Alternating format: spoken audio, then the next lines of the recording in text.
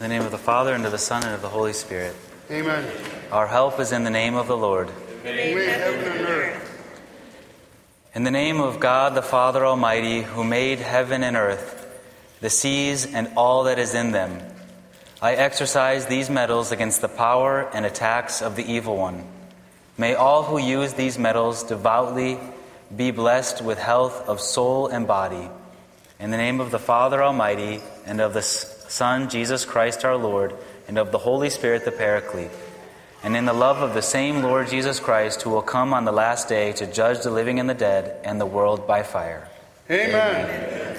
Let us pray. Almighty God, the boundless source of all good things, we humbly ask, through the intercession of Saint Benedict, you pour out your blessings upon these metals. May those who use them devoutly and earnestly strive to perform good works, be blessed by you with health of soul and body, the grace of a holy life, the remission of temporal punishment due to sin.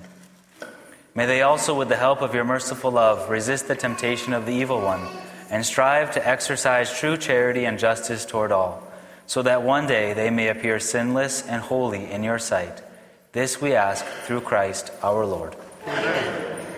May the Lord bless this water, which reminds us of our baptism, in the name of the Father, and of the Son, and of the Holy Spirit. Amen.